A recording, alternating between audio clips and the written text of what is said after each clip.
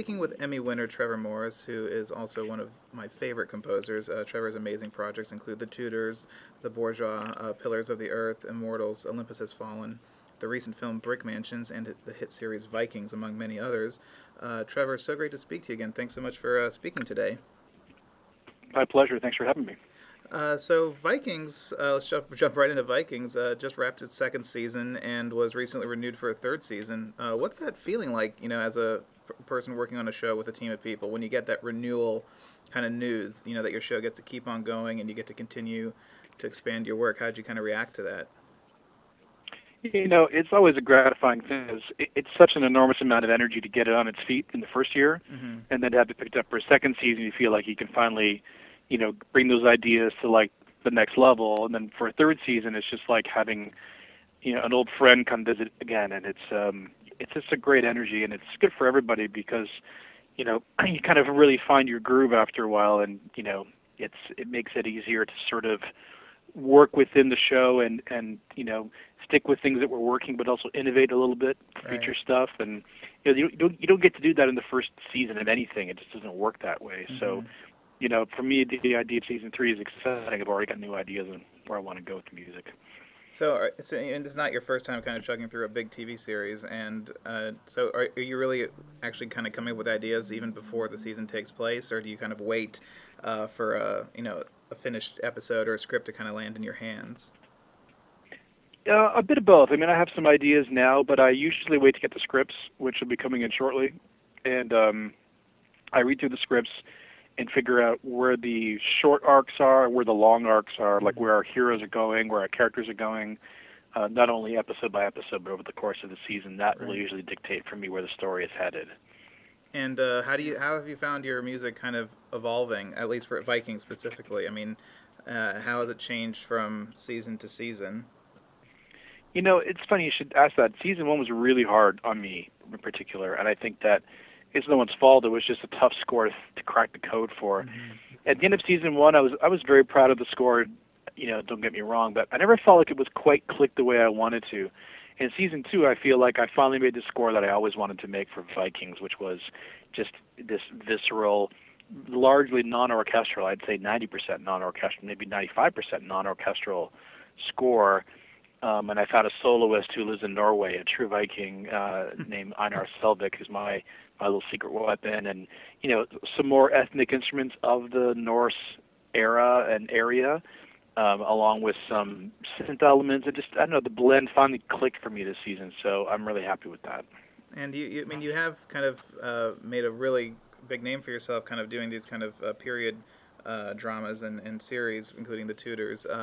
How do you nail down that sound? Like, where do you look for inspiration and for guidance? Do you kind of do your research on different instruments? Do you look at the different music of the regions? I mean, how do you kind of find your sound?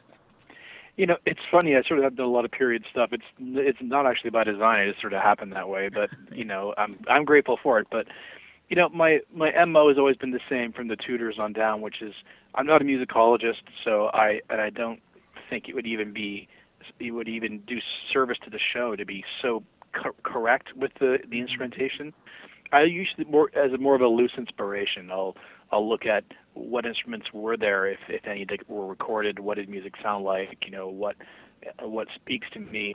Well, also a lot of the art and culture and it all informs my choices, but then I kind of free associate and go, okay, this is interesting to me, that's interesting to me, this is not, and try to make you try to innovate to make something that's never really been heard before. I know everyone says that all the time. Let's make something that's never been heard before. But the spirit of it is good, I think Viking Season 2 sounds really unique. It's its own particular tapestry of instruments. So, research-wise and inspiration-wise, I kind of take it all in, and I just let what sticks, and what falls to the floor, falls to the floor. Wow, and you just finished mastering the soundtrack, I believe, and I always find that process so interesting. So, how do you, as a composer, look at your entire, work for the entire season and boil it down to an album experience? What kind of process is that like? It's actually easy in a way because what I always remember, I was a huge soundtrack collector. Still am a huge soundtrack collector. Almost geek kind of level. And when I listened to a soundtrack CD of my favorite composers growing up, what I wanted to do was experience the movie all over again. I wanted to start at the beginning and kind of go through to the end. So my soundtracks are always in chronological order. They follow the episode and the season's arc. And then really the hard part for me is whittling it down because I have so much I want to put on there. So I usually get the maximum I can squeeze onto a CD, whatever it is, 79 minutes or something like that. I grade down to the second, and there's always 3 or 4 cuts that didn't make it that I'm always heartbroken didn't get on there. But, that's what I do. I follow the journey of the season. So the first cue in the CD is the first cue of the first episode of season 2, and the last cut is the last cue of the last episode, and it goes like that. Is that a solo process, or do you consult other people to be like, hey, what do you think about this? Does this make sense? Or is this kind of like a focused solo process? It's mostly just me. I kind of know what I want to do. I usually ask my assistants sometimes because they're as close to the music as I am. If they had any favorite scenes, just because they're a little bit more objective than me, right? And they'll say, "Oh, I really want this one to be in there," and I agreed, and it goes in. But you kind of just sit there and you sift through it, and just you pick what resonates with you, and what stands on its own 2 feet is a good piece of music too. Oh, cool. And you'll also be conducting some of your past work in an upcoming concert for TV music, Score, which is going to be hosted by the amazing John Burlingame, one of my inspirations. So have you performed music live before in an audience setting like that? I have a couple times actually. I've been fortunate to sort of see my music take on the life of live concert venues, and my first effort was 2 or 3 years ago in the Cordova, Spain festival, which I conducted. I conducted and performed, and then last year was in the Krakow festival in Poland, where we performed again. I didn't conduct that time, and then now at the upcoming Score event in LA, which I think is such a fantastic thing. And my hat's off to Michael Levine and everyone else who put that together. That we're just going to honor, television music for an evening, and they have an Oscar concert now, and all that stuff gets all the glory, but there's so much great work that has been done and is being done in television, and to have a night dedicated to its music, I think, is such a great thing, and I'm so honored to be part of it. So I'm basically going to rejig, what we're doing for this particular orchestra, orchestration-wise, and there's a lot of people involved, so we don't get too much time up there. We get, 3 or 4 or 5 minutes worth of music, so and just mentally preparing for that. Oh, that's gonna be exciting. That's congratulations. That's gonna be an awesome night. I'm really excited. I'm really excited as an audience member, as a fan, and of course participate in it as well. I know. I love that there's a lot more concerts kind of happening recently, and it's been a real growth, I think, in at least the Los Angeles area that I've noticed, and it's just great for the fans. And I think to see you guys up there conducting, it's awesome. But you also scored the recent film Brick Mansions, starring the late Paul Walker, which seems like a film that would, I think, push your sound in an era that we haven't heard that frequently before. So what was your kind of approach for this film and the story? This had enormous time constraints attached to it, which is every job has some level of time constraint. This one was really enormous. Right. So we knew it was going to be an all-electronic score. That brought, certain rules as a composer help you focus on your choices. In this particular case, there was no live recording. We did some guitar and that kind of stuff, So it was electronically driven, modern score. They wanted to stay away from dubstep and anything that would date it. They wanted something that was fresh and sounded, 2014, so to speak. So that was sort of the jumping off point. The first thing that was told to me, and I kind of knew before they even opened their mouth, was that Paul Walker needs a tune. He needs a melody, because it is sort of a sad send off in a way at the end. His scene at the end, which wasn't meant to be the end of his career. Obviously, we didn't foresee that. So the first thing we did is sat down as a group and talked about what it should be, and I wrote it. It came out of me that afternoon, and I sent it to everybody, and they loved it. So there was good energy to start with that Paul Walker tune, which basically closes off the movie and reoccurs 3 or 4 times throughout. That's a very emotively driven guitar kind of a thing, and I'm really happy with that piece. Once we had that, we just sort of started at the beginning, started going through it and creating a style and creating, it's a propulsive sort of score. It's that kind of movie, kind of Paul Walker doing what he does so well. So, on one hand, it's incredibly sad, but I'm so proud to have been, the guy who did his last full movie too. So it's great.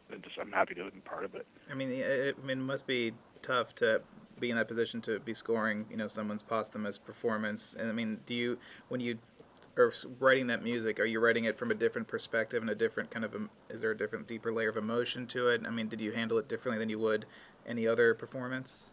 Yeah, absolutely, man. Absolutely. There's a much deeper commitment to it, and not just to make it good because it's for Paul Walker's last movie, but if you see the movie and you hear his theme, I think you'll know what I mean. It's a little more deep, a little deeper, a little more emotive than normally you would score for a movie like this, and at the end it's being cool Paul Walker. No spoiler alerts, but there's this scene with him just driving along and doing his thing. And you can tell the music because it's playing something else other than what's on screen. It's really playing his send-off. And right. So to answer the question is absolutely, we dug as deep as we could on that. Oh, that's really great. And I also noticed on your IMDb film a movie called Michael de Ruyter. Is that your next project? Yeah, that's an upcoming project. They're shooting now. This is a director I've worked with many times from Holland, a Dutch director named Roel. Roel's funny. He's amazing. He's one of my favorite guys to work with. He works fast. He's like a madman. He's shooting this the story of Michael de Ruyter, who's like the greatest boat commander of all time. Right.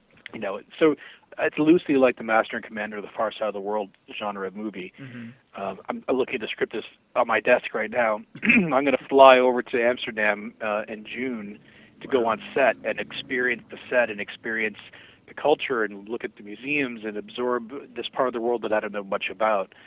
So it's one of the great privileges of my job and the sort of projects that I get is to go and immerse myself in a culture and that I don't know anything about really, and get to know it and get to know what I think makes it work and aesthetics and feel and history and all that stuff. So we're going to start scoring that in the fall.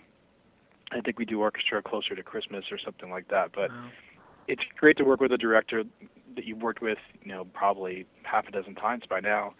And there's a shorthand, that's the right word for it. There's a shorthand in how we speak. Right. So there's a comfort there. And I know this is a big movie for him, and I really wanted to do it justice, and we want to do an orchestral score with some choir and stuff like that. So I'm just entering that phase of going to read the script. I'm going to fly over to see him on set and come back and sketch some themes. I'm really excited about it. Really excited about it. I love hearing that at the beginning of your process too. I mean, versus Brick Mansions where you came in the last second. I mean, you do probably get a lot of ideas at the last second too. But do you enjoy more time like that, starting at the very, very beginning before they even start shooting? I mean, if I had to choose, I would say yes. I mean, Brick Mansions had there's actually an energy to that score that you only get by doing it that quickly. Right. So it's all instinct. You look at the scene, you feel a tempo, and you go for it because that's how you get it done. There is no other way. With this, it's more intellect driven and more instinct driven and more, thought out, and you get to sort of really mull it over and sketch out a tune and live with it for a week and decide it's no good and sketch it again. I love that kind of stuff. It's great. I mean, this will be a 6-month process for me scoring this movie, which is kind of rare, really. Yeah. You don't find that often. Yeah, very seldom. But before we wrap up, I do have to ask you, are there any new wine discoveries that you'd recommend? Any new wines that you've found? Wine discoveries? I'm always discovering more wines. There's a trend in Santa Barbara wine country, which is usually known for big, heavy-duty, we call them fruit bombs, kind of really alcoholic wines. There's a trend starting to make a lower, leaner, more European style. And I had one, which was a Rhone style of wine, but it's much leaner and much more earthy and not so fruity, and it's a really delicious, beautiful wine. So there's a shift in style happening, at least from my perspective, away from the big, over-the-top wines to more concentrated like the Rhone Valley style. So I've been sort of exploring that, as something new, and I'm really enjoying it. Well, cool. I think I have to try that out. Trevor, thank you again so much for speaking today. It's always a great pleasure to catch up and see what you're doing, and it's always so interesting. Thanks again so much. It's my pleasure, man. I appreciate you having me, and as always, so thanks again.